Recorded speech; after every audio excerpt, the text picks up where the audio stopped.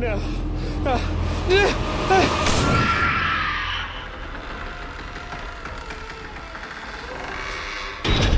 Welcome to the My Haunt Life podcast.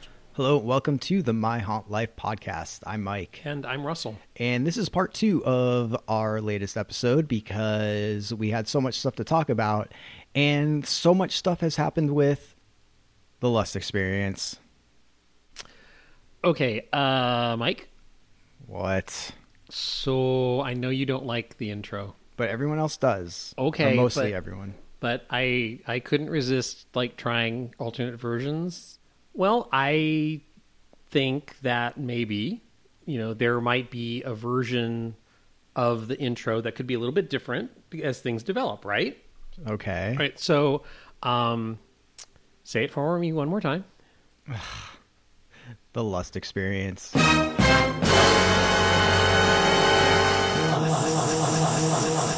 Call me Russell, call me Russell, call me Russell, call me Russell.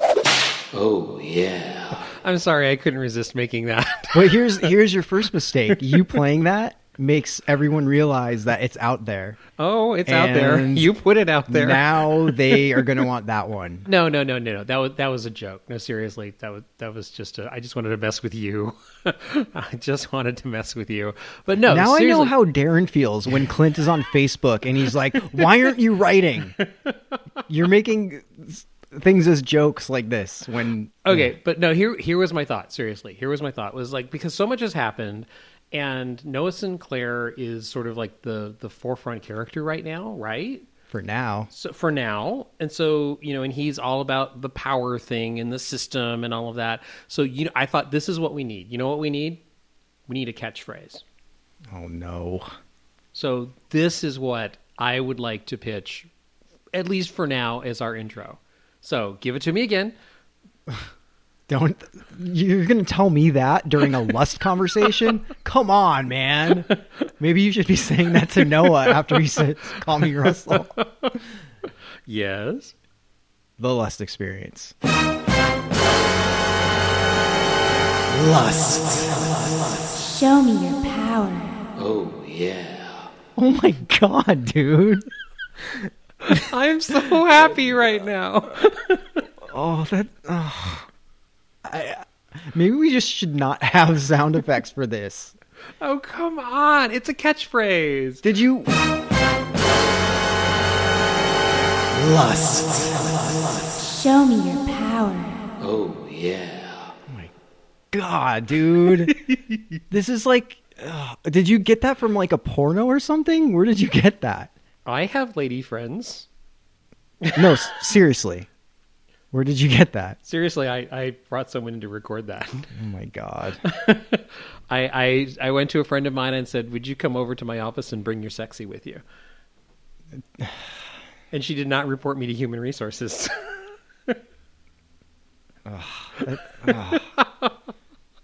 So, no? God damn it, Russell. It's a catchphrase. I thought That's maybe not that's not a catchphrase. Show me That's your power. Don't ever say that to me again.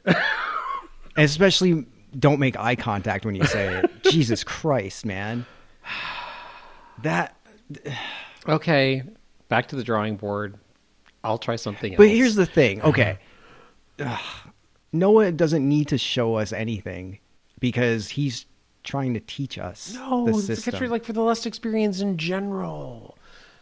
No? Okay. Leave it up to the community. OG or this one? Because I'm never voting ever again. Okay. Well, at least I had fun. Bet you did. You talked to a girl finally. Oh, thanks. All right. So, Mike, stuff has happened. Oh my God, so much stuff has happened. Yeah, it happened at a fast pace, too. Which, by the way, people started messaging us about my shadow life or something, and we'd like to apologize because we're not sure how that happened. It just kind of randomly showed up. So we're sorry if you thought that was us. Don't get confused. Don't get confused. We think it was OSDM rearranging old podcasts in a way to make us sound like other things. So we're not really sure. But thank you guys for the support and sticking with us, even though that thing got out there. It was a glitch. So Lust is turning nuts. Yeah. Um, On many different levels. Since we last recorded, Julie ran into Darren at Cavell, Right. part of the ABC project. Shout out to Annie Lesser. And I guess after the show, they were chatting, and it turned into something. Which, Her description of this was very odd. yeah, Because you expect just running into someone at a show wouldn't turn into info being dumped on you or hinted at. So, yeah, this sounded very odd. in-game info. Yeah. When they spoke, Darren told her that he and Clint got kicked off of Lust, and that it was probably the investors that kicked them off, and the investors are sending calls, and he wasn't behind it and had nothing to do with it. So it's official. Darren and Clint are not part of Lust. So all of these interactions, all of these phone calls are not from them. Supposedly. Are you calling Darren a liar? No, I'm just saying that I, like several other people, thought this was very suspicious sounding. Yeah, it's odd. But after all that happened, there was a big discussion about it. People started reaching out to Darren and Clint, making sure they were okay. And the Clint Sears on the forums posted, I feel the need to address a rumor that was being discussed last night. And last night is in regards to what Julie and Darren talked about at Cavell. I'm sure that many of you have reached out to contact me. I appreciate everything's concern. I think it should be everyone's. Shadow Clint. Da, da, da. I don't believe that Darren and I meant to release the information that we did last night, but secrets can be told after inebriation. While Darren sleeps off the joy he had last night, ja, ja, ja, which is ha, ha, ha in Spanish, which is another theory. We'll get into that. I thought I would now try to clear the air as best I can.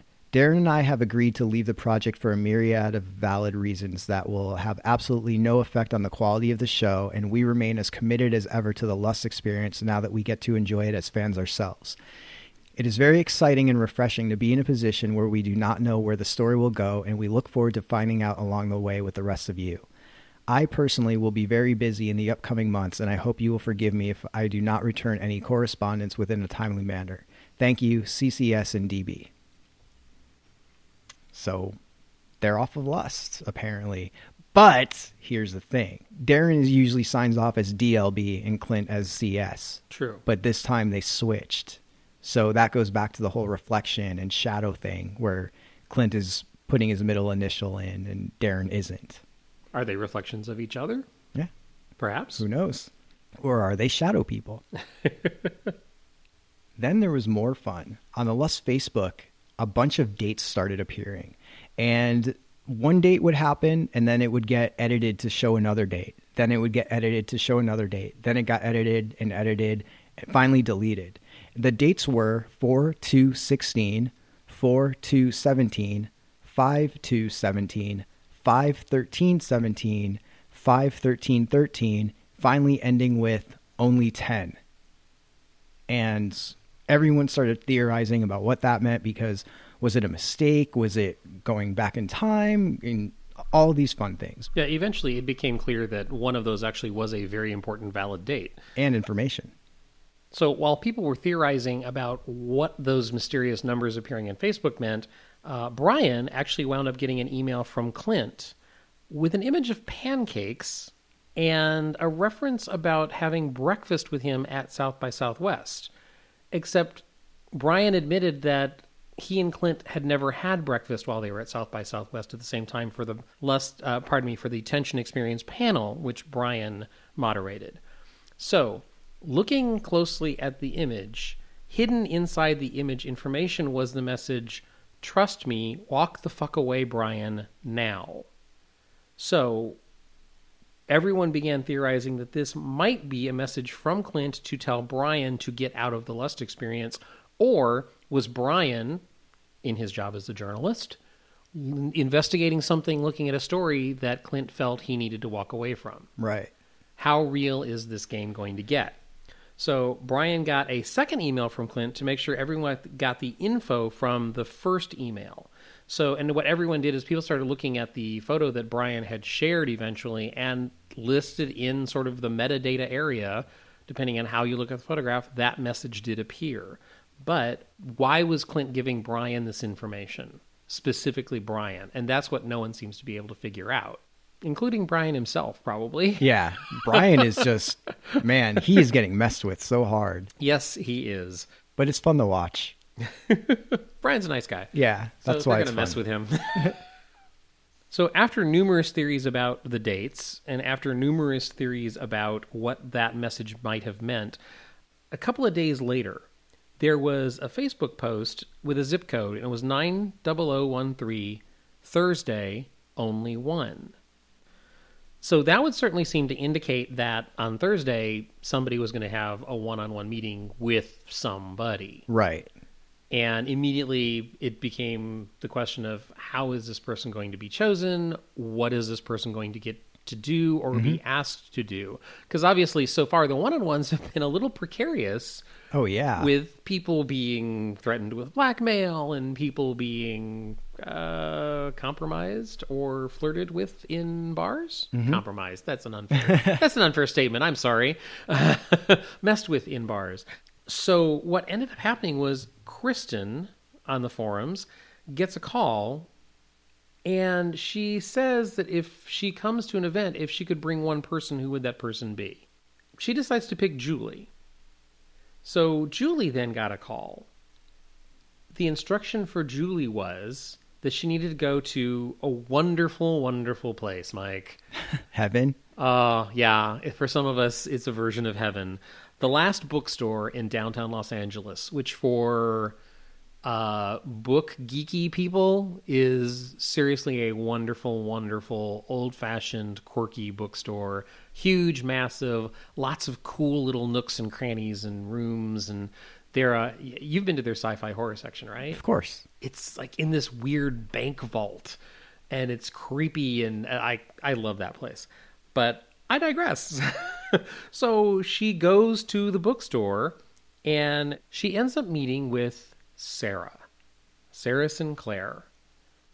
She got an invitation to something on April 2nd, which is one of the dates which had appeared on that weird series of numbers on Facebook. She was given the chance to pick 5 people. And really quickly. I think she Very only quickly. had like 90 seconds, like write down the names of 5 people that you want to attend with you. So she was put on the spot, and she immediately chose 5 names. So then they basically put her on the spot again. Yeah, they flipped it on her. And they said, if those people are coming, you can't come. Right. So But it's either them or you. Yes, exactly. And she decided that she would go. And it's very funny because she periscoped about this, Mike, and I don't know. Some people thought that was an unfair decision on her part. I am completely in Julie's camp on this. And Julie explained it on Periscope because Julie had met Noah in the Ascension. Mm-hmm. And she simply said on the Periscope, we have unfinished business. Right. So Julie absolutely should have chosen herself. And I think Julie Well, I wouldn't say she should have. Here's the thing. She could have chosen herself, or she could have chosen her friends. There's Right. no wrong answer. So Yes. it's not like, oh, she did a bad thing. She didn't do a bad thing at all. She just made a choice. Well, I think she seemed to express a little bit of guilty feelings in the Periscope. Oh, well, of course. Anybody in that situation, no matter what they picked, would be left with some sort of bad feelings. If either, I disagree with you. Really? Yeah. So you're either going to miss out on something cool, or you're going to not have your friends go. What do you think? What do you think I would have made in that situation? Have your friends go. Yeah, I probably would have. Yeah. But But you still would have had this, like, not horrible feeling, but a feeling of like, crap, what am I not going to get? What am I Yeah, a not little going to bit. see? What am I not going to miss out? So that's my point. Either way, there's going to be a negative thing. perhaps. But no, I just when she expressed what decision she had made, it totally made sense to me. Oh, yeah. And I just yeah. Yeah, it made sense. Like it, and there's nothing wrong with that. Right. Like if I people just are think- giving, I just got the sense that she might have felt a little bit worse than she should have. oh, got it. So, the way she expressed it on the Periscope, and I just thought, like, no, absolutely, she made that decision, and it was not throwing anybody under a bus. It wasn't... Yeah, because she didn't know at the time. Because she didn't know. So, yeah, so I just, I thought it was a good call for her to make. So she was in. for the focus group that was coming up on that Sunday. And then later that night, Buzz put together a get-together at a bar for all the losers, quote unquote. That's what he called them. Well, it's all the people that got an email response from Noah saying that they're losers. So he had a losers meetup, just, fun get-together, community type thing. And while he's there, he gets a call and was told to pick 4 people. And he picked 4 people that were there with him. And it also included himself. So 5 total people, himself, and then he had to pick 4 people. And they would be going to Sunday's focus group. So that's 6 people. The next day, something interesting happens. Noah emails us. Yeah.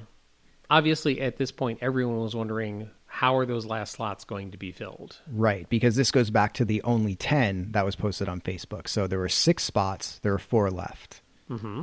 And Noah emails us, and the email says, Games, games, games. Sometimes you can't win for trying, boys. I was a little overserved last night, and things got weird. You want to know the biggest secret of all? These spots? It's not as much who gets picked, but how. Do I go overboard sometimes, watching people dance and whip each other under the bus? Abso-freaking-lutely. And some free advice on the house. It's how you tell what you are working with and how you get it done. People show their true colors while you make them feel special, like they've earned love. I should mention that the words special and loved were capitalized. They give a little more each time that way. Also, if you had any idea of what my real... well, never mind. The point is, people seem to like you too.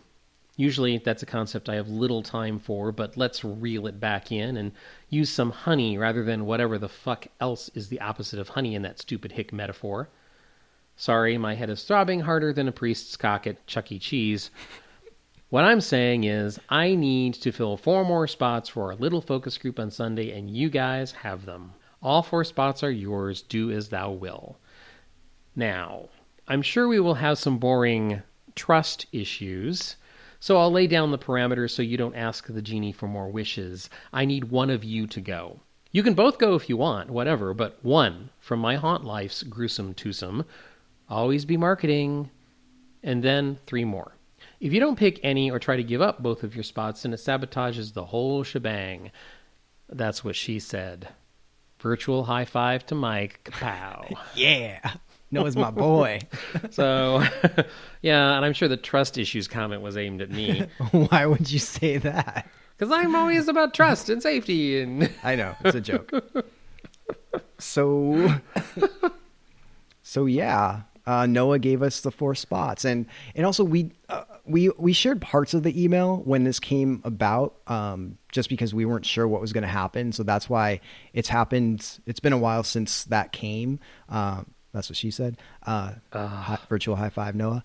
And so that's why we feel a little bit better to release the whole thing, because there's some stuff he says in there that we didn't really want to share if there were spots that were still up for grabs, because he's basically saying the way people get picked, it's a game to him. Well, also, I think in the community he sensed there was some animosity growing because, Buzz called this meetup the losers party. And so the people who got accepted emails were like, wait, are we being excluded? Why are we being excluded? So I think he detected that there was some animosity, just some growing in the community. Mm-hmm.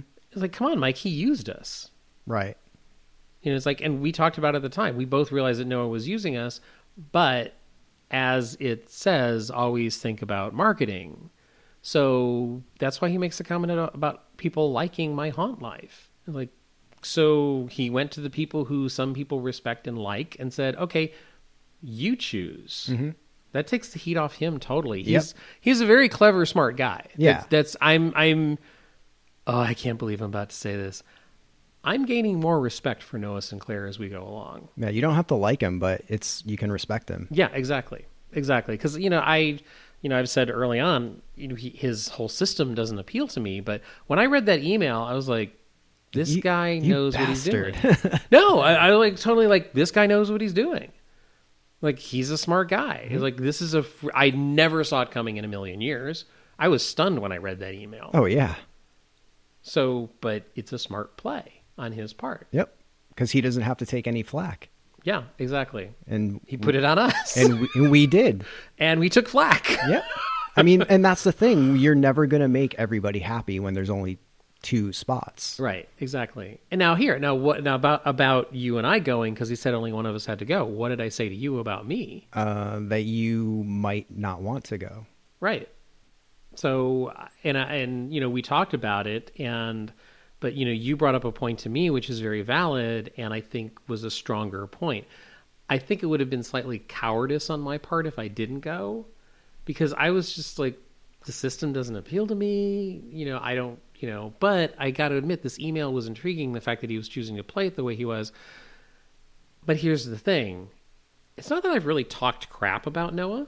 I don't think I've done that. I've just flat out stated, like, the system doesn't appeal to me. Right. As a person, he doesn't impress me, the amount of bravado he's putting out.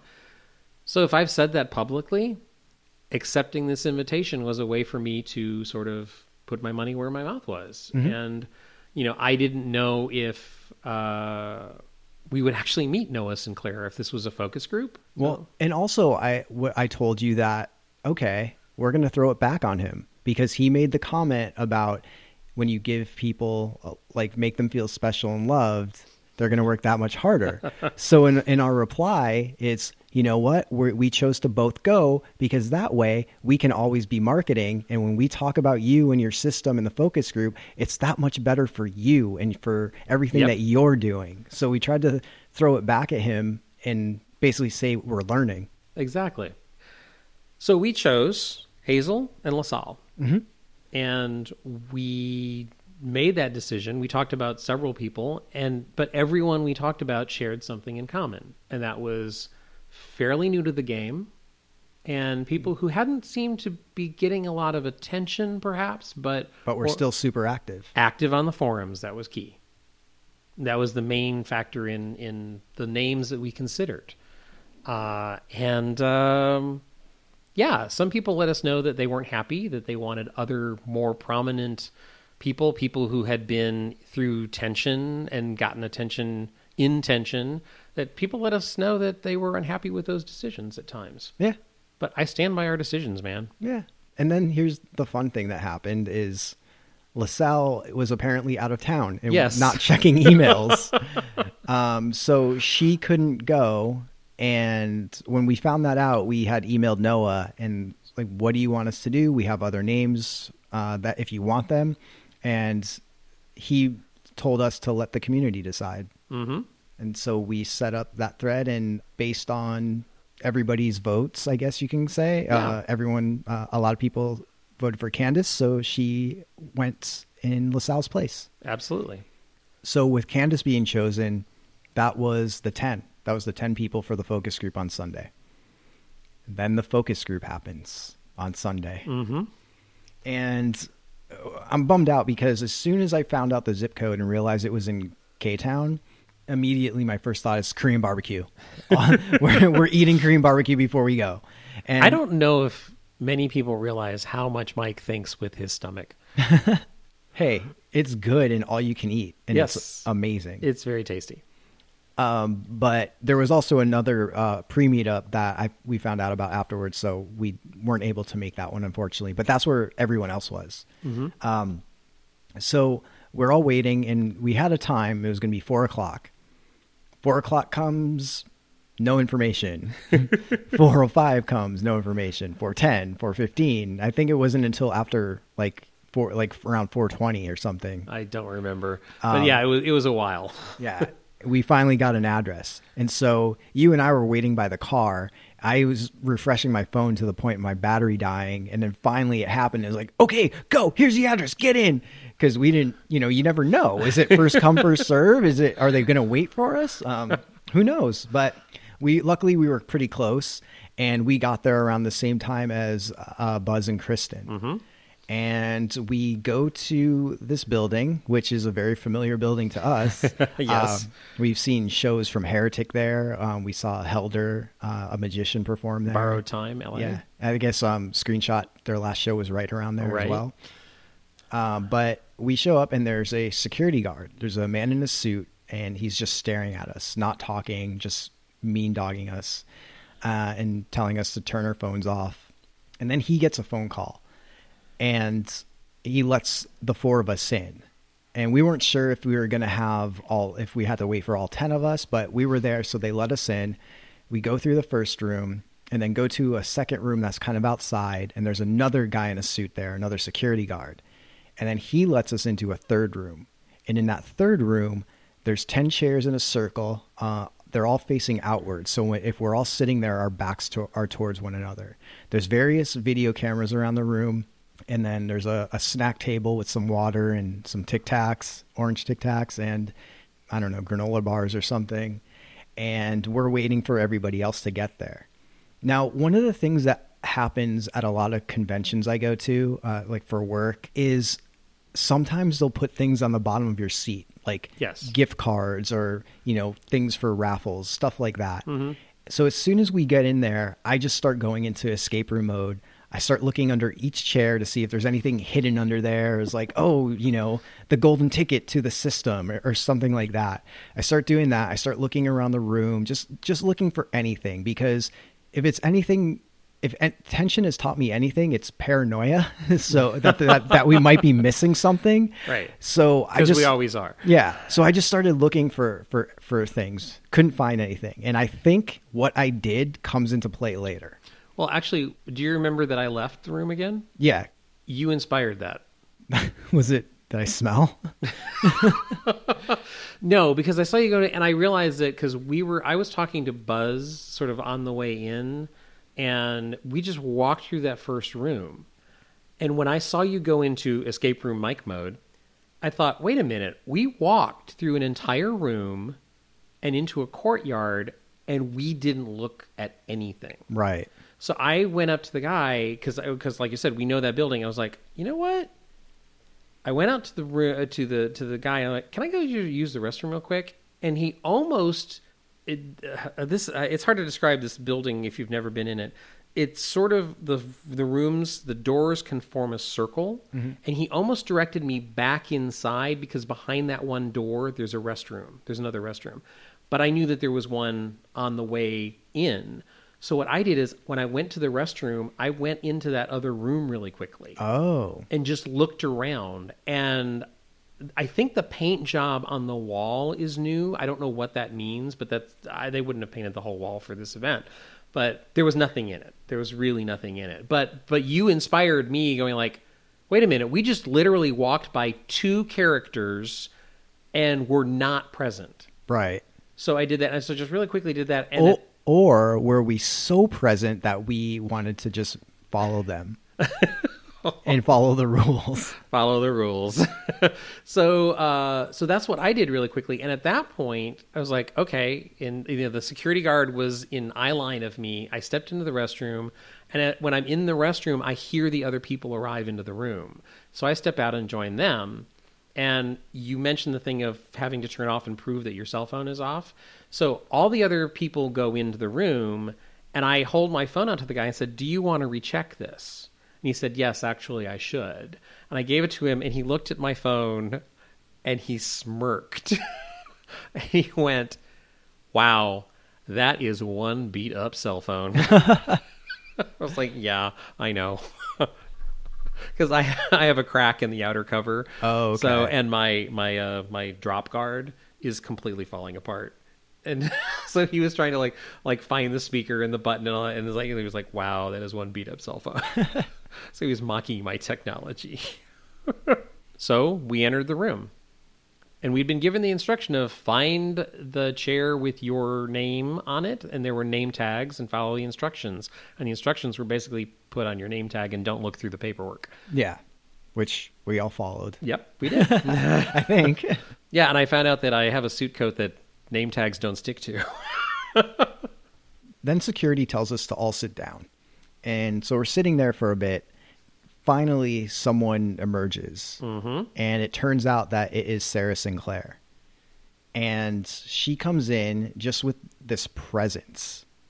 Like this, just like, take no crap. Like, I'm here to do a job. Like, don't get in my way type of attitude.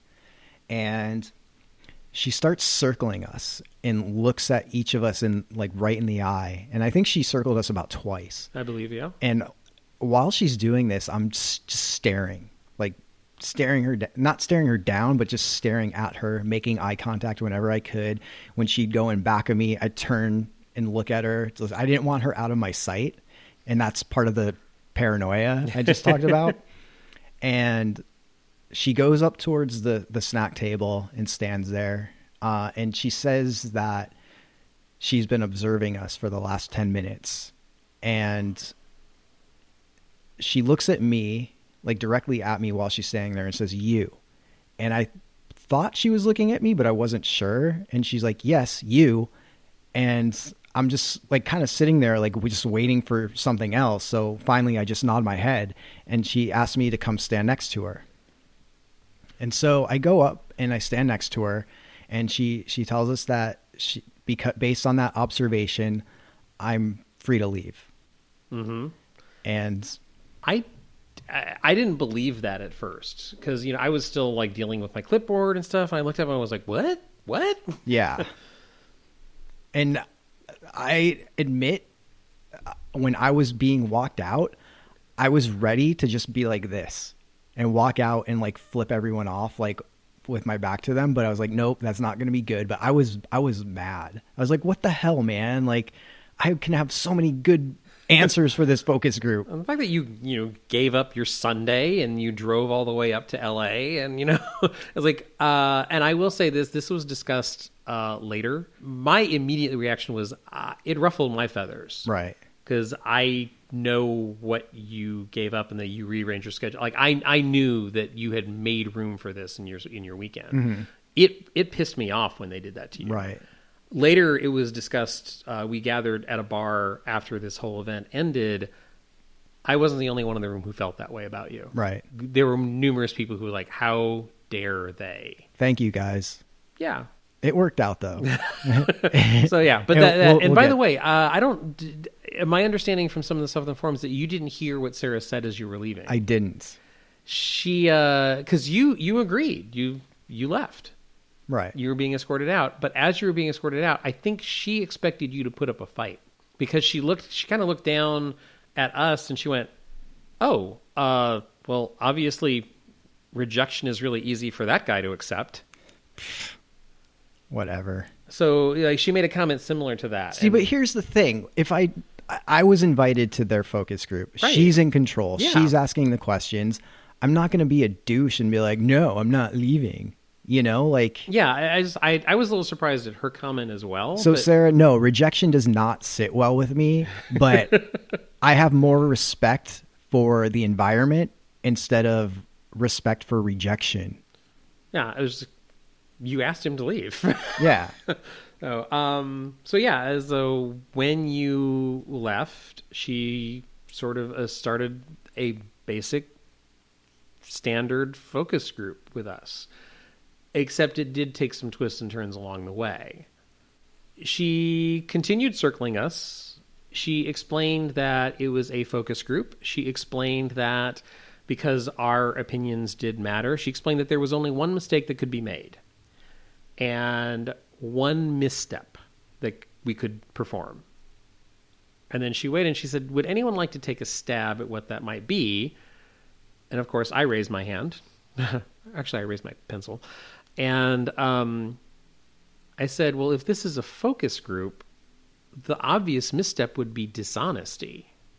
And she sort of nodded and she indicated at the very beginning of the group, she had said, "Can you hear me? Can you hear me?" And a couple of us said, "Oh, yes, we can hear you." What we didn't realize is she was actually talking to the people behind the cameras. Oh, okay. And at that point, when I said the misstep would be dishonesty, she said that's the correct answer. And what she did is she leaned up and she pushed on the earpiece she was wearing. She turned toward the camera and said, "Russell is the one who gave that correct answer." Getting points already. And at various times during the focus group, she would touch her ear as if she was receiving or being commented to from whoever was observing us. And as you pointed out, there were multiple cameras in the room. So this focus group, as I said, we had clipboards, right? and there was paperwork on the clipboards, and we had been told not to look at them. She explains that she's going to read a series of questions, and we were to mark the correct answer that applied mostly to us. She said, go with your gut or whatever, follow your instinct. That was the basic instruction. So we flip, and what it is she's reading the questions, but there are multiple answers for each question on the paperwork. And all of these are moral and ethical dilemma questions. And they are like, how would you tell a friend that you have committed a heinous crime? You give a gift to someone and you know that they need it, but they don't want it from you, they say. How would you open up the subject for a discussion? How would you treat a boss in a certain situation? How would you break bad news to your partner? How would you tell someone you're breaking up with them? They were all moral and ethical dilemma questions. So we went through that, and I started to notice that sort of to me the theme was like, how do you handle negative news or negative information? Like, how do you share it? How do you, how would you present it? How do you spin it to some degree? Was sort of the theme to me. Other things were done. We were asked to role play and convince each other how to break a moral stance. We were just like, what's a moral code that you would never break? And then we were sat in a chair in front of the entire group, and somebody else was chosen. It's like, now convince them to break that moral code. See, in hearing about that and reading about that, I so wish I could have been there, because there are so, like, reading some of those like questions and how to convince someone, it's like, oh my God, I would have done this. And yeah. I got so excited, but it was really interesting. And it was very funny because at the very beginning, I was the first one chosen to do anything, and it wasn't that. Or in the next section, that I was the first one, and said, Russell, come here. And if you noticed under the chairs, there was a series of boxes, masking taped off on the floor. Sarah had me stand in one of the boxes, and one of the other participants, Drew, was called up. And she said, Drew, convince Russell to step outside his box. And I immediately thought of you. You should put a lock and a key outside of it. I picture like a cartoon where like a Roadrunner or Wile E. Coyote type of thing, where it's like the trap for Russell is a lock and a key inside of a box. And that's... So, and it was interesting because I countered, Drew asked me, questions like why I wanted to stay, why wouldn't I consider? And I went to, I feel safe here. I know this is, and Sarah said, okay, we've reached an impasse. Let's try 2 other people. And the other people, she went through several pairs of people, and there were certain levels of success, but nobody really stepped outside the box. But this was the first sort of role play exercise, and I realize now that it's a role play exercise that more than likely you're going to reach an impasse. So this was like easing us into the role play thing. See, I think I could have changed that. I'll tell you later. Okay. So I don't know if it would be ethical, but the next step, it was very funny because you know what Drew said to me afterwards? He said, I should have just grabbed you and pulled you out of the box. I was like, interesting play. But that's not convincing you to No, leave. it's not convincing me, but it was just like, I wonder how they would consider that, because he would have succeeded in getting me out of the box. So, but you're right, it wasn't the goal. The goal was convince. So that I thought, and so when you get to the moral, ethical role play of we were sitting in, she actually called it the hot seat, and you were being convinced or had to be convinced. And it was very funny because I had to convince Drew to sacrifice himself in order to save the lives of somebody else. And I thought I was like creating a compelling argument. And it was very interesting because Sarah was standing or kneeling right behind his chair. And I think I took a tactic which she was interested in, because she looked at me like, oh, she had the realization, because what I did is I made it very personal for him. Right. It's like, think about your loved one. If you have to close your eyes, if you have to imagine that they're standing where I'm standing, I went that route. Because other people were like, if you could save 10,000 lives, like, that's not how you convince someone of something. You have to make it intimate. You have to make them feel something. Oh, yeah. So that's the tactic I took, and damn it if he refused to change. Like, I'm shaking my fist at you right now, Drew. And then Buzz did, he had to convince me on the stance of infidelity. And it was very funny because Buzz is good. And what he did is he redefined infidelity from the way I had stated it. So he found a loophole. And I ended up agreeing with him. And I said, wow. I had to clarify. I was like, because you've redefined this, I see a loophole, but it's not breaking my moral code, it's renegotiating. It was sort of the stance that I took on that. But he did succeed. So, and it's very funny because later on, that image of him convincing me shows up. So we went through this for, I don't know how long we were in there. I really don't know. It was at least an hour. Yeah, I think so. That we were doing these sort of role play games. And in the end, she had us all sit on one end of the room, and she pulled out a small iPad and she showed us a picture of Noah Sinclair.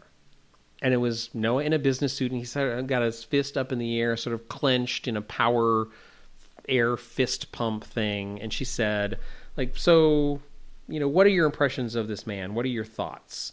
And there were two different camps on Noah Sinclair in that moment. Some people said, business suit, he looks powerful. The fist in the air is a power gesture. It's like he looks successful. And the other camp was, it's a little trying too hard. It's a little cheesy. The fist pump is kind of it's too bro-ish. It's too much. And interesting, there's Brad was a member of this focus group. Brad was the most vocal about the negative side of looking at that picture and making a judgment call on someone that you've never met and you're just looking at an image. So at this point, we hear sort of this growl coming from behind the door in the back of the room. And Noah Sinclair bursts into the room, and he's got a bottle, which he throws to the ground. Later learned it was a beer bottle. And he starts demanding, I'm waiting for it to get good. When is it gonna get good? Obviously referring to us. So he sort of walks up behind the group. He walks over to the side, and the first person he really encounters is Brad, who had been speaking negatively about him. Right. And he sort of like grabs his shoulder, and he sort of, because of where I was sitting, I couldn't tell exactly physically what was going on, but I think he was like slapping the side of Brad's leg or something. He was like, yeah, you got some big ones.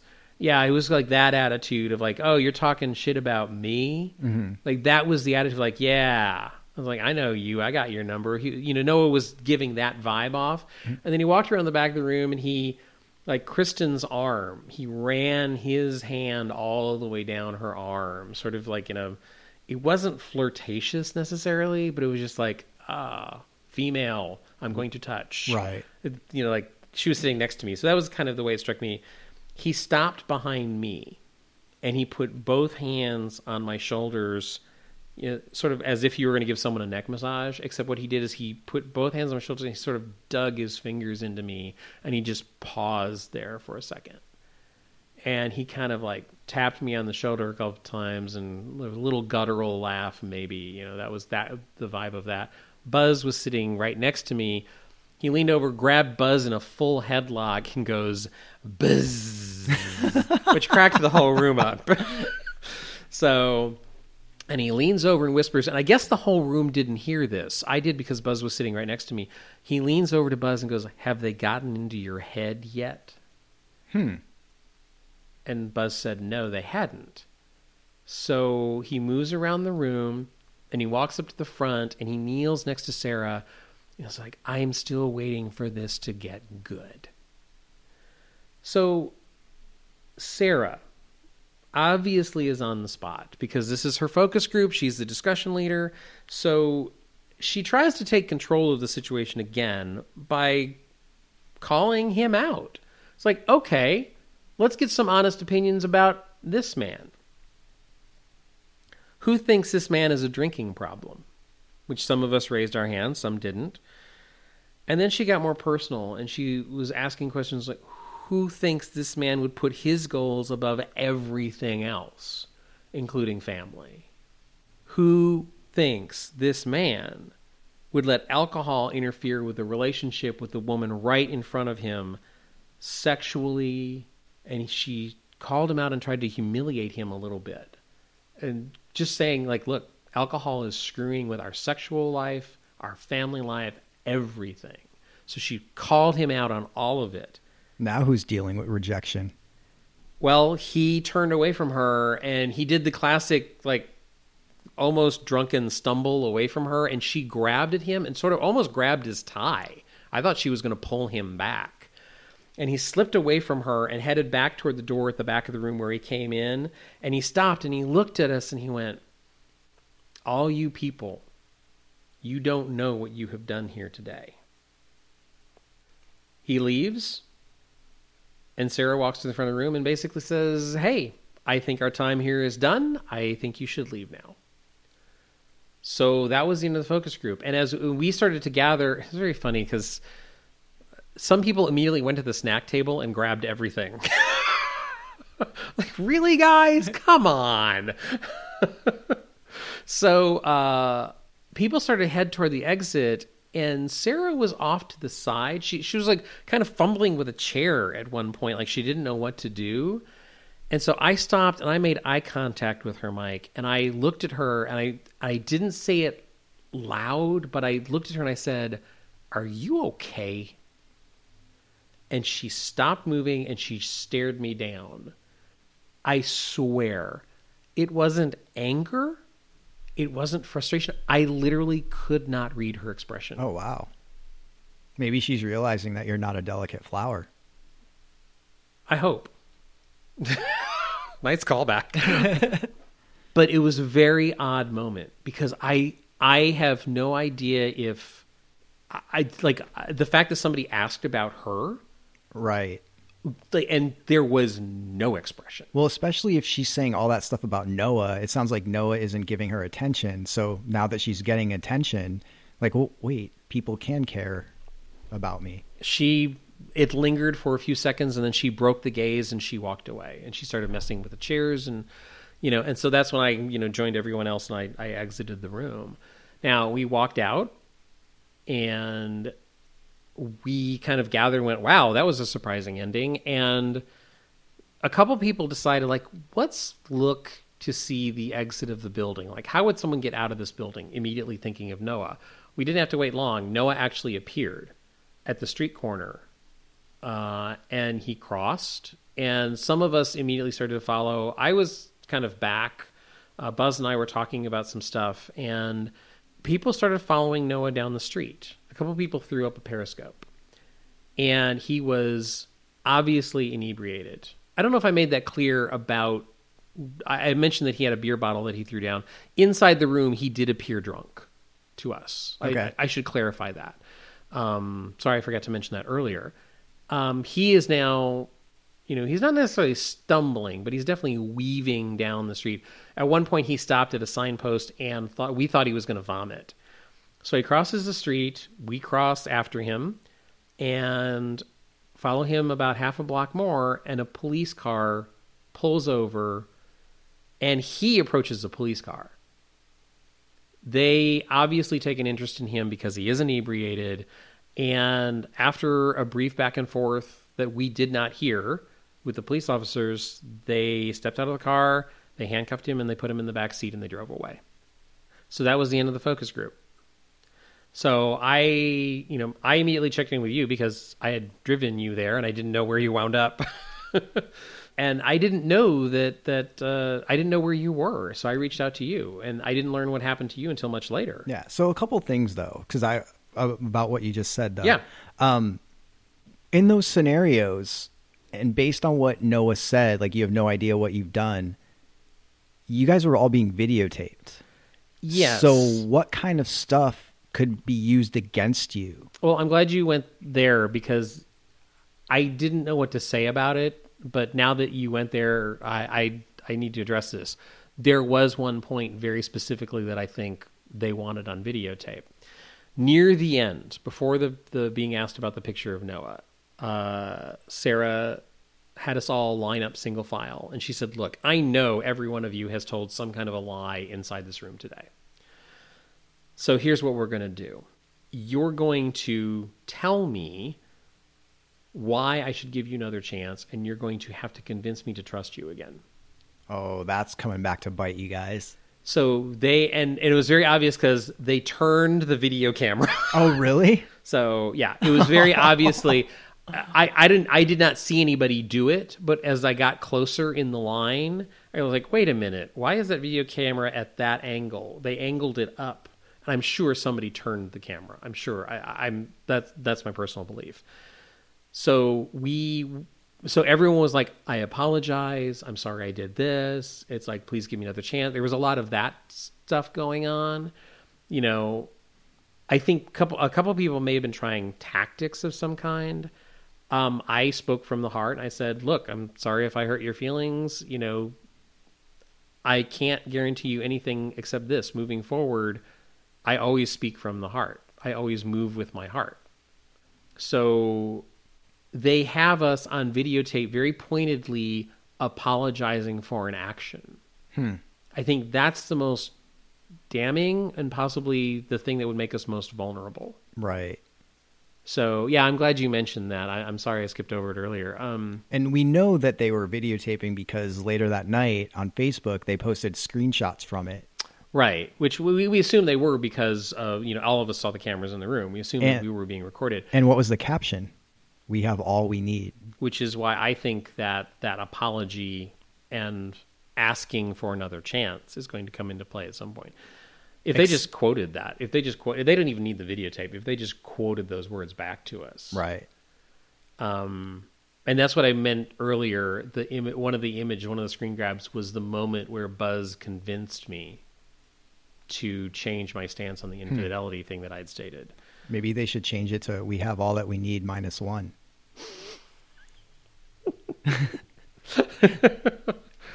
But also at the end when Noah came in, Sarah turning the focus group into something personal is very interesting to me.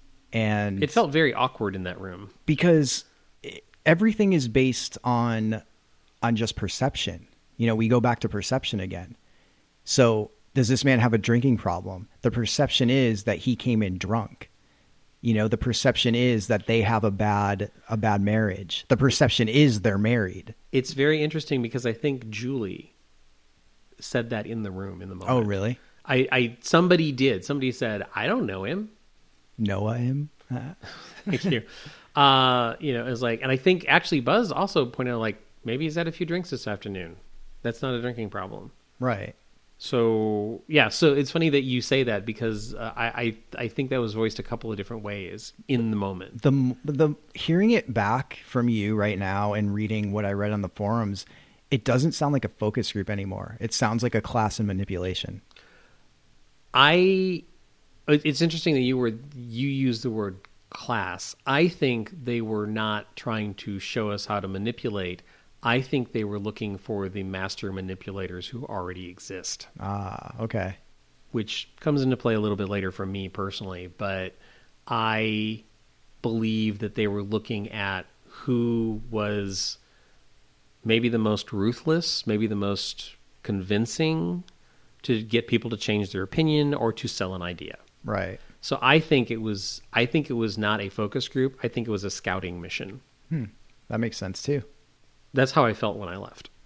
I still hold true to that. I think that they were sizing us up, and I don't know what for. Interesting.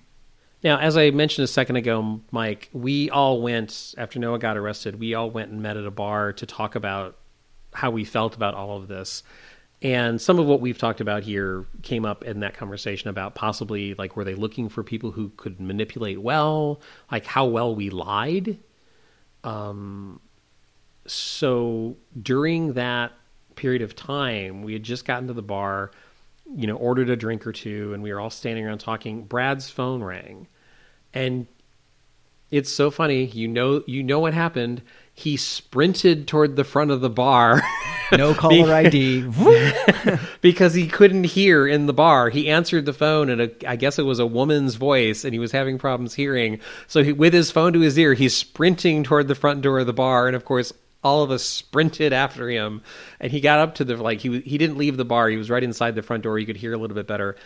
And apparently it was a female voice that said, "Don't believe the distractions. You are better than what they are selling." And then that was it. That was the length of the message. Interesting. So I think that's a very interesting thing. I think it's interesting that Brad got that phone call, because Brad He was the thorn in Noah's side. He was the most vocal about Noah.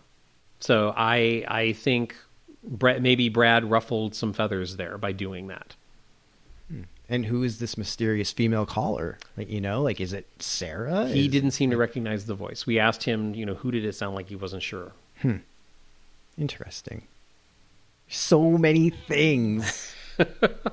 But Mike, one of the conversations that came up is people asked me if I had heard from you. And I said, I know he got a ride home, and he said that he's processing what happened.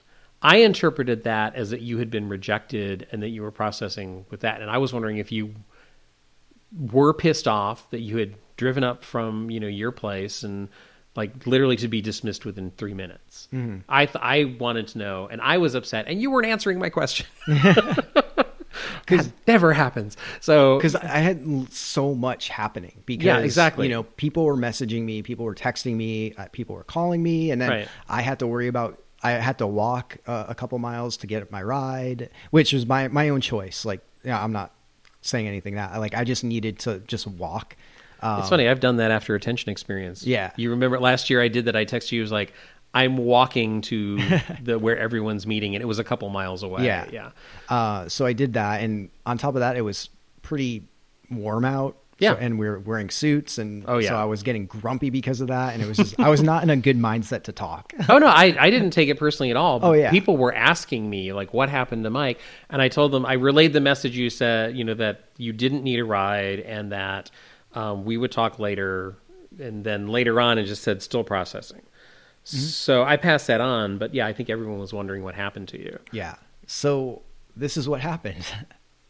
So, Mike, what did happen to you? I left, and we went through that second room that we mentioned previously. And when I got to the first room, that first room you walk into from the outside, from the street, there was a man there, and he was sweeping, is assuming he's the janitor for the place. But when I described him, he was too nice, because I think janitor gets a bad rap. When people mention janitor, they picture I don't know.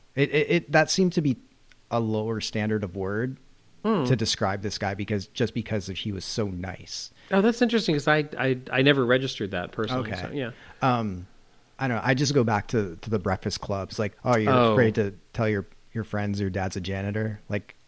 Got it. Okay. That kind of thing. All right. So I met this man. His name was Otis Fletcher, and he was sweeping up. And I walked out, and he stopped sweeping, and we looked at each other, and he was just like, hey, how's it going? I was like, oh, hello. And he asked me if I was here for that theater thing, in quotation marks. And I was like, yeah, actually, I just got kicked out for some reason, and I was only in there for a few minutes. He's like, oh, that's too bad. And we just made small talk. He talked a little bit about not knowing what was really happening. But he said, it's like, yeah, some film director rented the building, and I thought they were going to be shooting a movie here. So I was all excited. I thought I'd have my big break. But it's just I guess it's just a theater thing. And I was like, yeah, it turns out it was a focus group. And they didn't want me in there. And he's like, oh, that's too bad. And then he asked me, he's like, well, I hate to take up more of your time, but could you help me for a second? And I said, of course. And he asked me to bring the mop bucket to the next room. And the mop bucket was kind of heavy because it had water in it, and there was a ledge up. And so I did that. I brought it to the room with him, and he thanked me. And he's like, let me repay you somehow. And I was like, that's not necessary. Just this conversation is enough. And he kept insisting. And he's like, let me take you to Carl's Jr. We can get some food. And I'm like, okay, but let me warn you, I just Korean got, barbecue boy. yeah, like I just had Korean barbecue and I can barely walk because of how much I ate. So he's like, well, that's fine. You can just get dessert or something. It's on me. It's my treat for helping me. I was like, okay, thanks. So we leave the building and we get into his car, which is parked right outside. And we go to Carl's Jr. down the block. It's like probably less than a mile away. And the whole way there, we're just talking, just having conversation. He's telling me about his life, tells me about how he loves country music and how George Jones was so underrated and how he's from Buffalo. And he's right, by the way. Okay. You're the future Otis. But we go and it's just small talk. You know, he told me he was from Buffalo. I'm like, oh, I'm from Massachusetts. And he was talking about Schenectady, New York. And I was like, oh my God, I used to go there to visit friends because when I'd go to Albany all the time and Schenectady is right there. And so he was like, oh my God, you know about Schenectady. So it was just small talk, like getting to know each other. It was really, really cool. And then he tells me that he recently met a woman and it's the most beautiful woman he's ever seen before. And so me being me, I was like, oh, did you get digits? You know, like, and he's like, no, like I didn't, but it happened so fast. She said she was going to reach out to me on Facebook, but here's the problem. I don't have a Facebook account. And I was like, oh no. And he asked me if I had one of those fancy phones and if I could help him create a Facebook profile.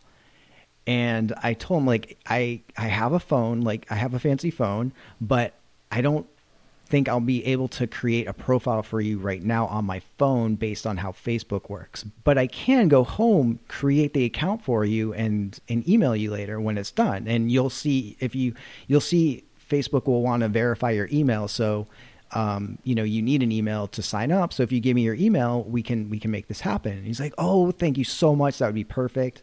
So he gave me his email and I took it down. And when we were in the Carl's Jr. parking lot, I said, wait a minute, Facebook needs a profile picture. Let me take a couple pictures of you. So he's like, okay. And I took pictures of him and we drove back and he kept thanking me for helping him. And we even joked on the way back. He's like, maybe if this woman has friends or a daughter, I'll set you up. And I was like, all right, thanks. And I made a joke about being his wingman. Oh. And so we went back and he dropped me off and that was it. And it was at that point I was waiting for you because that maybe took like 20 minutes, 30 minutes or so. Right. And I was waiting outside. And that's when I posted on the forums, like I just got kicked out. And I think Michael Gray called me out. Nice try, Michael Gray. About, it's like, oh, it's been an hour. Why is he just posting now? Because the conspiratorial thinking. and that's why, because I didn't want to go into that story right then and there when I was waiting outside because I wouldn't be able to do it justice. I'd be like, oh, by the way, I met this new guy. Talk to you later. That would send people into like a panic. Like, what? But then as I'm waiting for you, a familiar face appears and it's Noah. And I see Noah because I went down maybe like 20 or 30 feet from the entrance to the building. I see Noah. He sees me. All of a sudden, the next thing I hear is, fucking Mike Fontaine. Last time I saw you, you were getting your dick rubbed in a bathtub full of blood. And wow. I was just like, I had that stupid smile on my face just because. And, we went up to each other. We shook hands. I was like, good to see you, man. And just started talking. And he asked me, he's like, what are you doing here? And I told him, like, oh, I was supposed to be here for your focus group, but I got kicked out before it even started. And he's like, yeah, my wife's a cunt sometimes. Wow. And I was like, yeah, she is. And so then it's just, a little bit of small talk like that. And he's like, well, look, I have to go talk to some people, but you should probably leave because I'm going to be in there a while. So I was taking the clue that you guys would probably be in there and I should try to leave. And then I told him, like, okay, well, I wasn't sure because my ride is inside. And he's like, take a fucking Uber, take something. I don't care. But, and I was like, okay, I'm leaving now. Yeah. He just wanted you away from the building. Yeah, exactly. And so that's when I started walking. But then he went back inside, and that was that. So then I got home, and I created a Facebook profile for Otis. Mm-hmm. I did as much as I could from what I remembered. And when I was creating it, it's like, that's why he was telling me all these things. He, it was like, so it was like, oh, hometown, Buffalo. Oh, country music. Because if he's not technologically advanced, I wanted to make his profile look somewhat good. Yeah. So I put a background image about country music and had a quote, and I put his profile picture up, and I didn't want to take too much time because I wanted to personalize the URL, but I couldn't until he verified his email, and I wanted to like a bunch of pages, but I didn't want to go nuts. So after I did the basic stuff, I just emailed him, and I was like, hey, it's done. Here's the password, and good luck. Let me know if you need anything else. And I told him, like, I friend requested myself from your account so I can be your first friend. And because that was something we spoke about. That's awesome. Yeah, we spoke about that in the car ride, because I was like, oh, I'll be your first friend. And he was like, oh, that would be so great. And then, also in the car ride, I asked him, I was like, do you mind if I talk about this? Because I think once your story gets out, you're going to have a lot of my friends wanting to be your friend as well. Is that okay? And he said, yeah, of course, I would love to. And I was like, plus it'll make you look like a super pimp to this woman having all these cool friends on Facebook. And he's like, yeah, let's do it. And so that's when I later, after I created it and after he verified it, that's when I posted to the forums, right? And with my story and the Facebook link and everything. And then people started adding him, and he's talking to people, and it's awesome. And he's uploading photos, so he's getting it really quick. You do realize that you just destroyed something today. What? That hard-edged image of Mike Fontaine. You're such a nice guy. Dude, I'm not going to be a jerk to someone that's nice to me. No, I didn't know. That's not what I'm saying. We're just like, dude. That was like, what you did was an awesome thing. He was super sweet, man. Yeah, I'm sure he was. He kind of reminded me of my dad, so. Very cool. Very cool. That sounds like actually a really, really cool encounter. Yeah, it was. And I got that's one thing I forgot to mention. What? So I got a chocolate shake at Carl's Jr. Oh, yes. And when we came back and when Noah came out and we were talking, he took the shake from me and just started drinking it. And after he drank it, I didn't have any more because, Noah likes to get around and hire prostitutes. So I was like, maybe. Allegedly. I don't know what's possibly in your saliva, so I'm not going to have any more of this. That was very interesting. One thing that I didn't mention about the inside of the focus group, did you notice the container of orange Tic Tacs on Yep. it? Did you notice that they were open? Yeah. Buzz immediately walked up like, I'm going to have one of these. And then he puts one in his hand, and I held out my hand, and he puts one in my hand, and he went, okay, these are open, and what we know about, I'm not going to eat this. And then he picks up, and we both, I think I put the orange Tic Tac in my pocket, and he opened the white Tic Tac package, and we had one of those. The next in-person event is going to be sodas, and that you have to drink after Noah to prove your trust.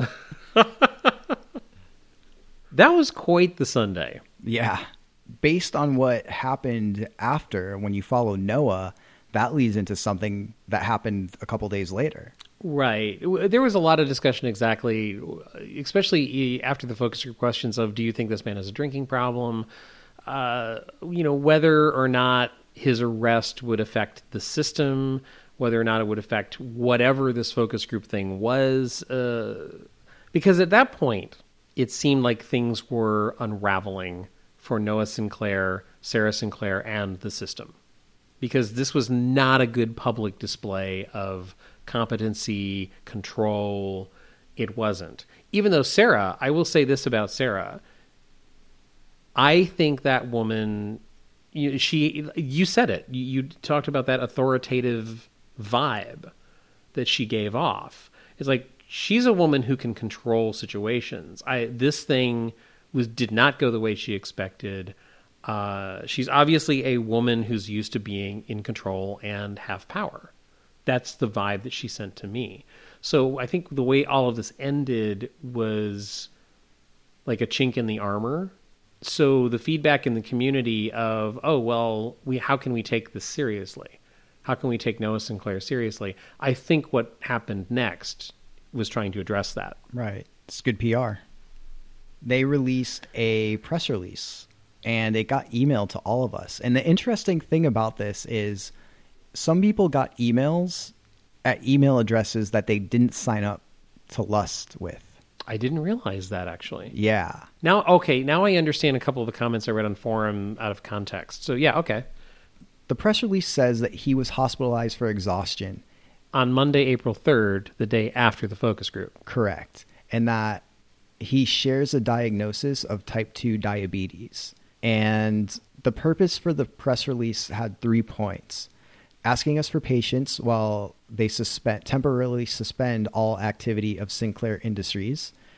Number 2, they want to raise awareness for a very serious and chronic disease that 1 in 4 adults may have without even realizing it.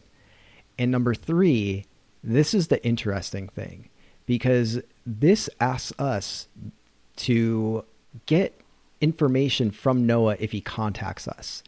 And that the brain is one of the first parts of the body to be affected by the severe drop in blood sugar, and some mental changes that could occur are confusion, memory loss, irritability, conspiratorial thinking, aggressive behavior, and difficulty engaging in conversation.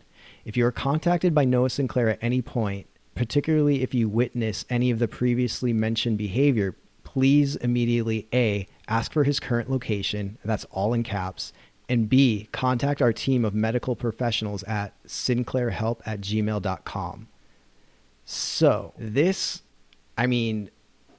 has conspiracy written all over it to me. Yeah.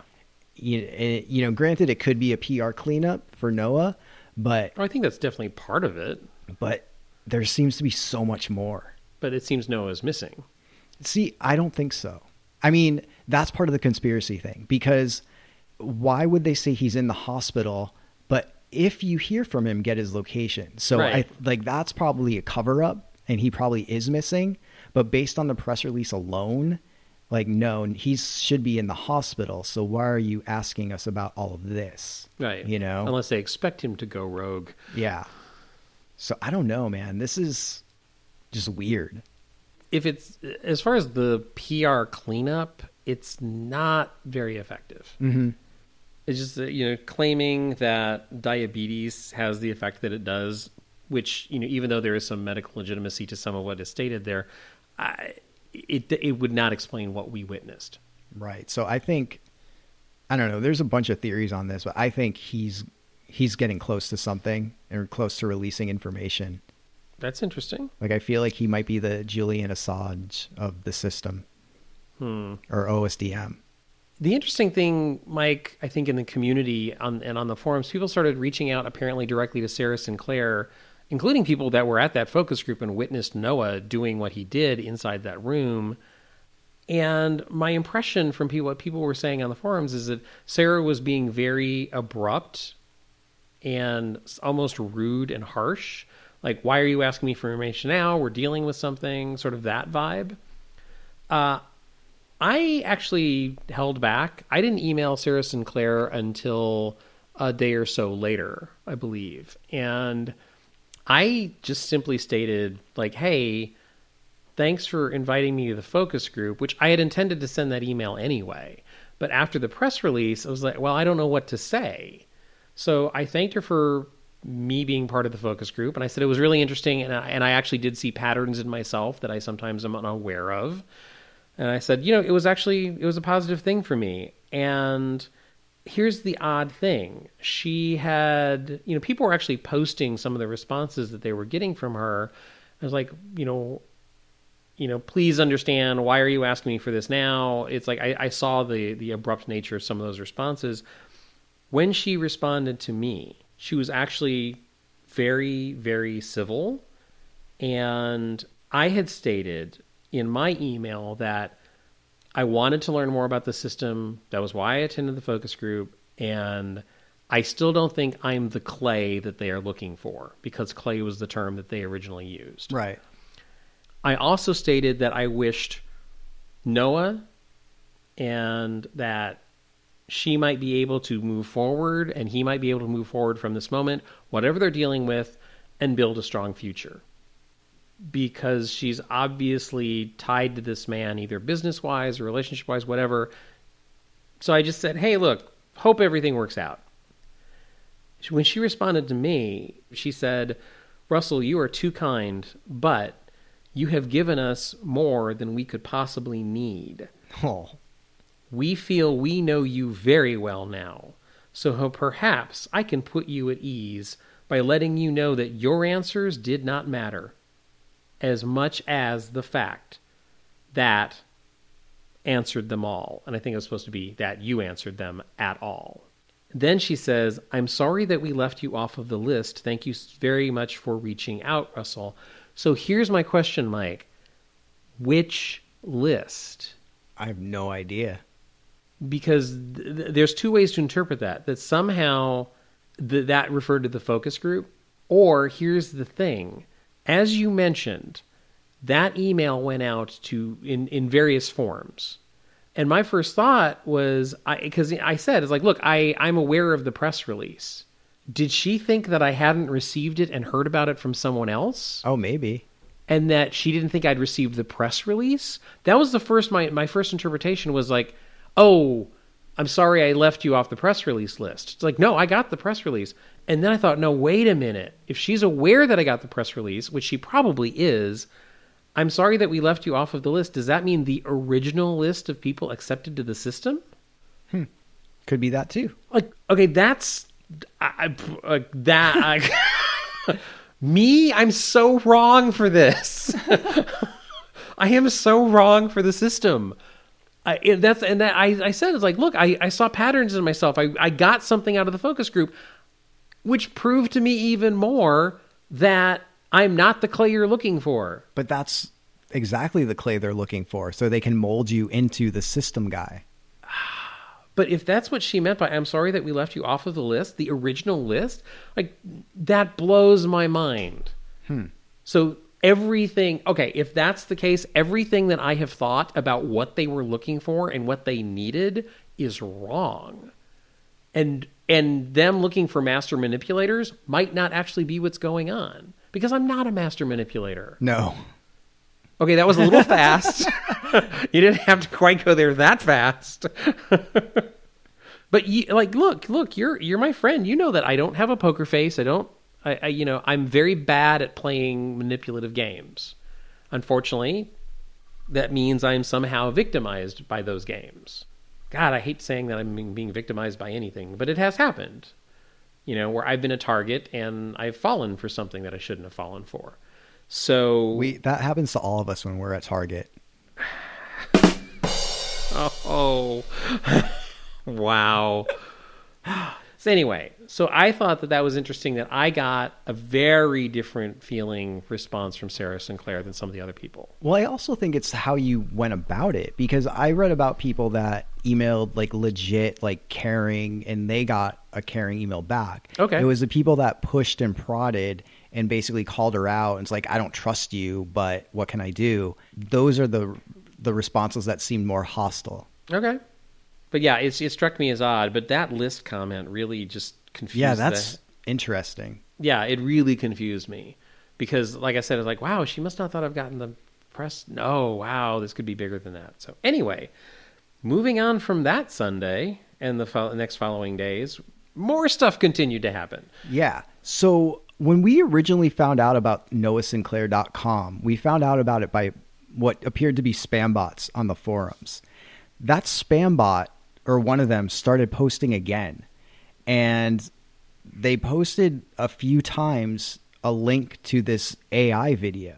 It links to a song called Mr. Shadow. And it's a song composed by artificial intelligence.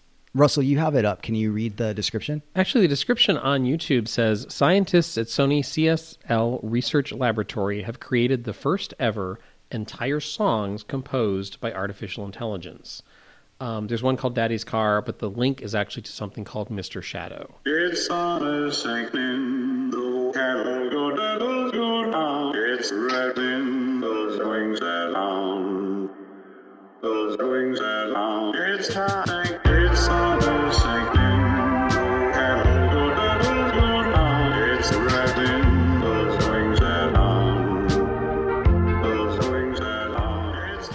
and it's creepy. We'll have a link to it in the show notes, but I mean, like, computers are creating songs now without any input from us, which is a scary thought. True. So the spam bot posts, and then this is after the press release goes out. Then the spam bot posts again, but it's not spam. It's a legit post. And it says, one tiny setback and you fucking jagovs lose your way faster than Helen Keller in a corn maze. Oh, that's so offensive. Is it? Fuck you. You know what's offensive? That you knuckle-dragging buttfucks are too busy crawling up each other's asses to even notice that someone might be trying to send you a message.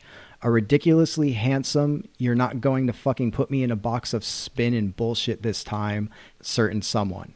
So, baby girl, I know you're listening. You can monitor all my accounts, you can bug my room, and you are more than welcome to watch me drink myself into forgetting that you're dead inside and have sold us all into an actual living hell. But you know what you can't do? I'm smiling. Are you? You can't stop the farm, dear. You know the one that discredits their opponents, the one that trolls the conversations and subverts everything with contradictions until nothing makes sense. The one they think they no longer need because, well, you know what's next. Oh shit, does this sound familiar to our home viewers? Calculated disruptions? We know a little something about that, don't we? Sway an election? Change the national consciousness? Some might try to break the... Does this sound familiar? Does it sound like rain on your motherfucking I'm marrying this beast of a woman because she scares me more than the devil himself that gives me a weird and terribly exciting boner wedding day? Because the farm was still in the back channel and they are firing this out for me, baby. You and your ilk will be discovered soon. And you know exactly why I am unstoppable. You think it can talk like me? I can barely fucking stand myself, but every night when I choke down the last thing that quiets my regret, I go to bed knowing that good or bad, in real moment of truth here, hun, it's almost all fucking terrible, right? I am goddamn original and you, them, will never copy that. So listen up, chumps. Wake up. Rise up and slobber your way out of the maze and into the fucking sunshine because it's time to kick all their asses back to where they came from. I'll be in touch. N. So that sounds like a love letter to Sarah from Noah. Yes, it does. And this kind of goes back to what you were saying with the press release is that he's missing. Because the way he's making this sound is that they're after him, they're monitoring him, and him posting the link to the AI video, that's setting off a whole bunch of theories that there's like somehow artificial intelligence involved, and you know, it goes back to Sabrina and like maybe they had some technology about planting stuff inside Noah, or maybe there's another Noah because he keeps calling like the it, so maybe there's an artificial Noah, and it's just mind explosion time. Well, also you have to think back to the helmet. Yep. From the Tension Experience, which you and I have both worn very briefly, and was supposedly what was used to shape and mold Addison. We should mention something that Julie noticed on that one-on-one in the last bookstore in downtown Los Angeles. During that meeting, she caught a glimpse of something that was being carried by Sarah. And it was a National Geographic magazine, and the cover of it was about future humans. And everyone is interpreting that as possibly AI. Is it cloning? Is it... nobody knows exactly what the reference is inside the Lust Experience. So add to it that Noah is referring to it as it. Mm-hmm. This it, whatever this it is. So some people were trying to connect it back to that article. So that's an interesting thing, the fact that there's something about the progression of humankind that keeps getting slightly referenced. And the artificial intelligence is part of that conversation because who knows where that's leading us. Right. As a whole, as a society. So what is Sinclair Industries really up to? Right. Or is OSDM controlling them, and what are they up to? I don't trust either of them.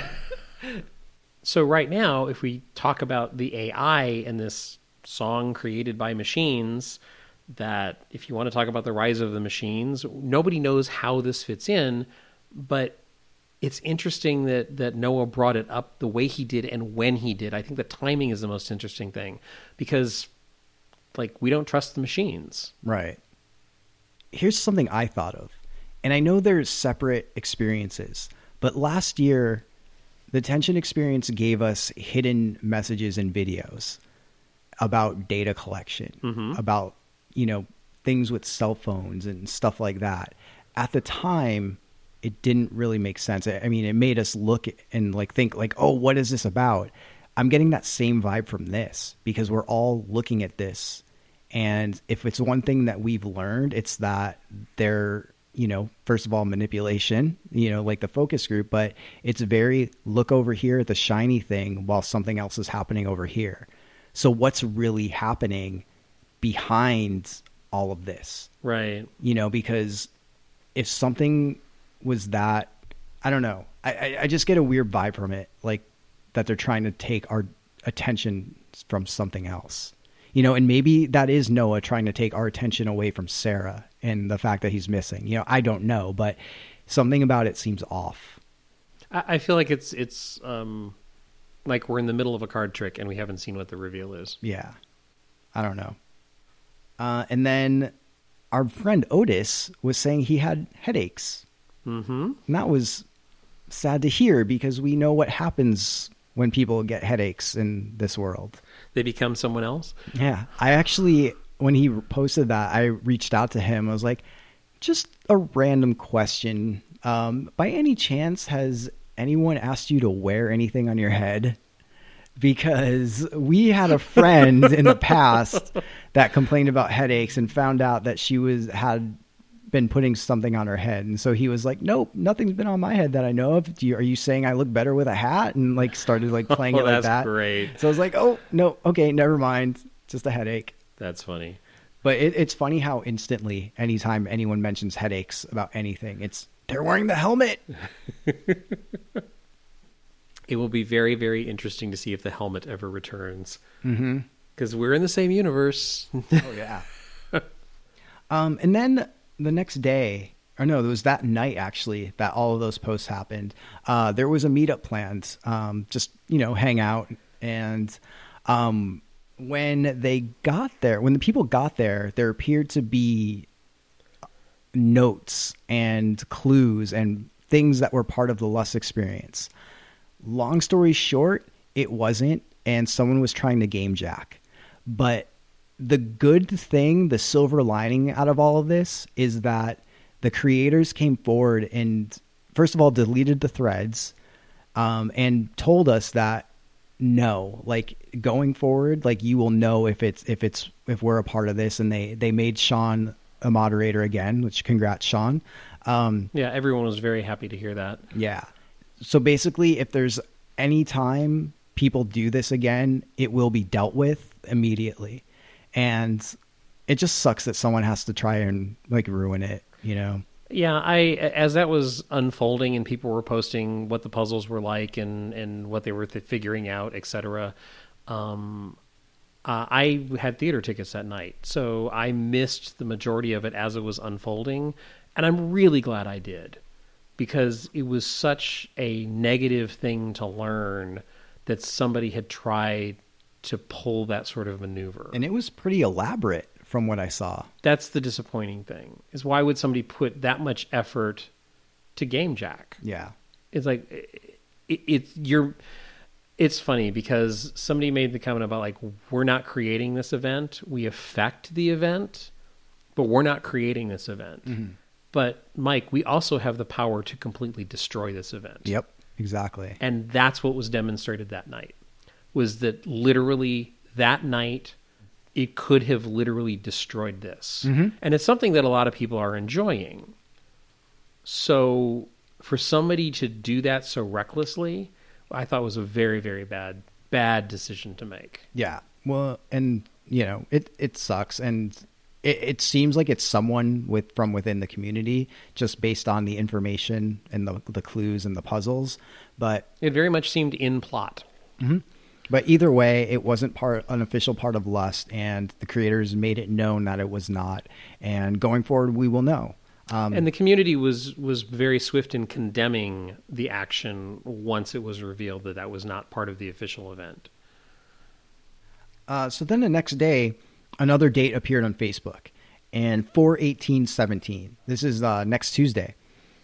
So who knows what will happen? I know there was a meetup that Taylor planned in Orange County, but is this coinciding with that, or is this something separate? You know, obviously we don't know yet. You know, is it another focus group? Is it a search party for Noah? Who knows? Yeah, and we're wondering if the 17 means 17 participants. We don't really know. Right. Or if it's 1,700 hours. That's possible too. Or the year. That's true.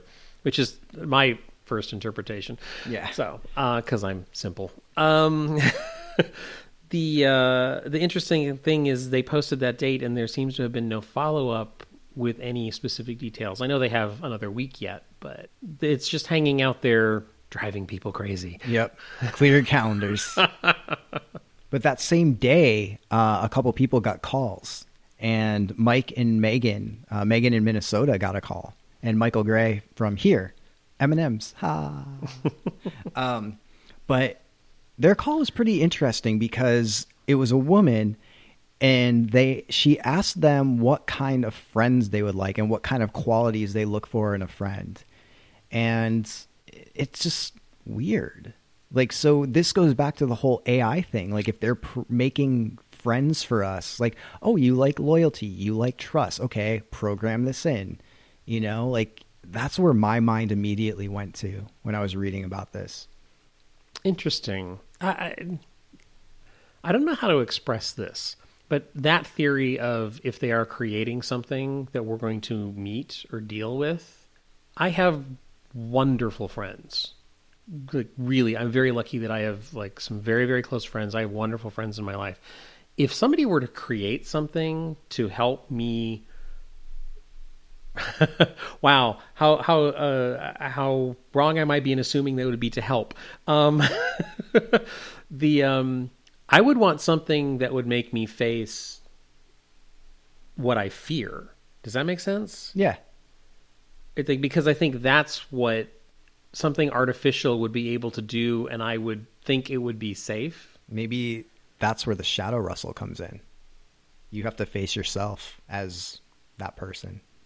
If I end up in Shadow Russell's trunk, I'm going to have a problem. Who carries the keys in this relationship? I don't think Shadow Russell would like haunts, though. So, Shadow Russell would be boring.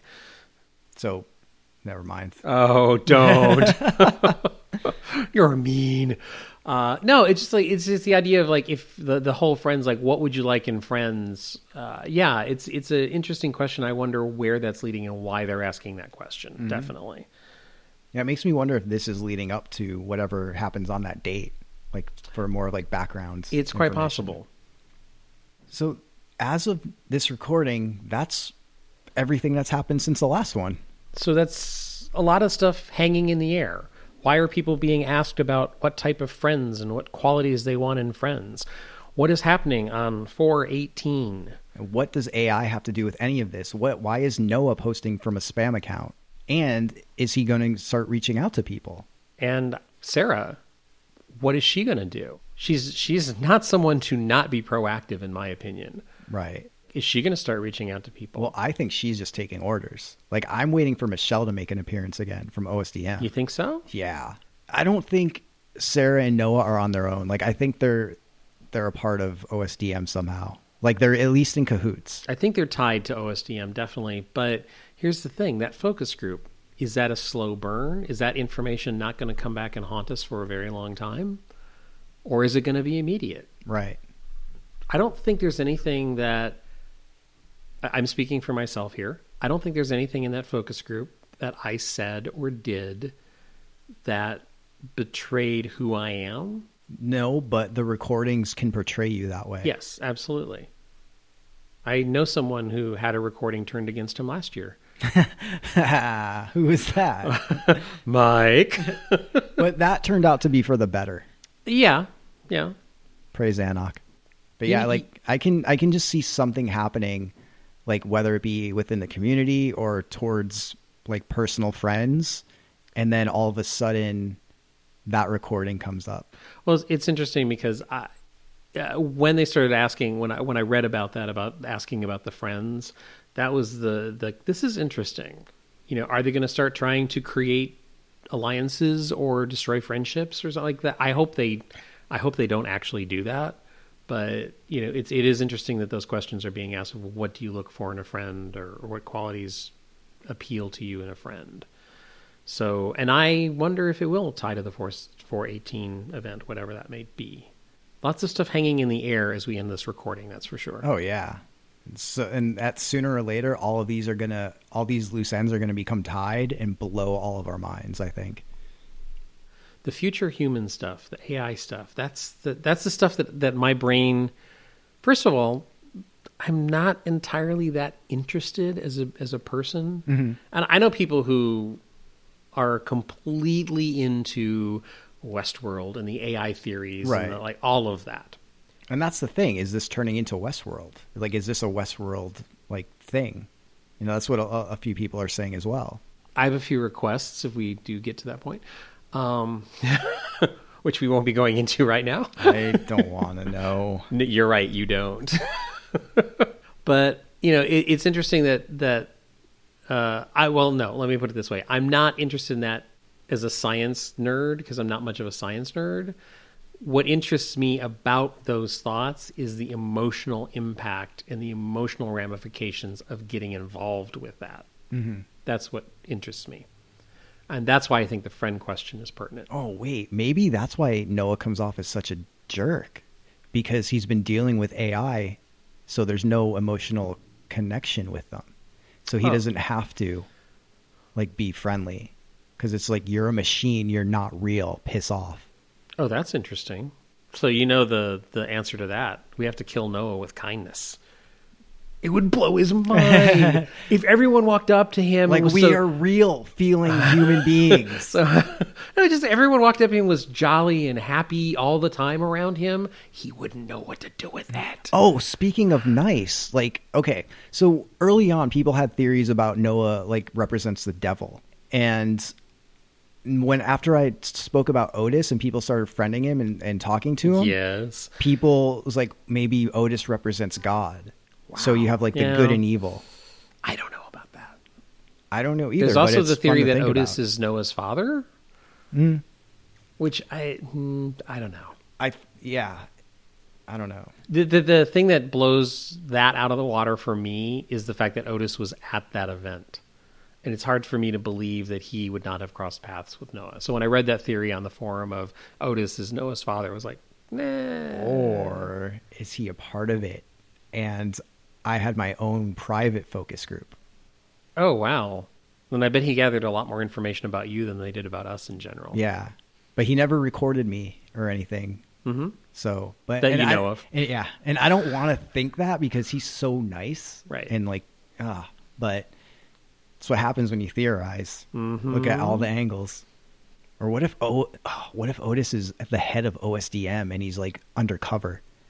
Kind of what's that show? Undercover Boss? And he's going to focus groups to see. Wow. Oh, that would be incredible. That's funny. Okay, I think that's enough for now. The clock ticks on. Yeah. So thank you for listening. And if you still are at this point. For more information on the Lust Experience, you can go find them on the web at thelustexperience.com, and make sure to check out the forums, because that is where all the action is happening. I find them on Facebook at The Lust Experience, on Instagram, The Lust Experience, and on Twitter, lust_experience. For Noah's website, it's noahsinclair.com. And to find Otis on Facebook, search for Otis Fletcher. And we'll have a link to all of this stuff in the show notes. I think that about wraps it up, right? Yep. So thank you all for listening. I'm Russell. I'm Mike. See ya. Then something interesting happens. I was waiting for you to say something, but okay.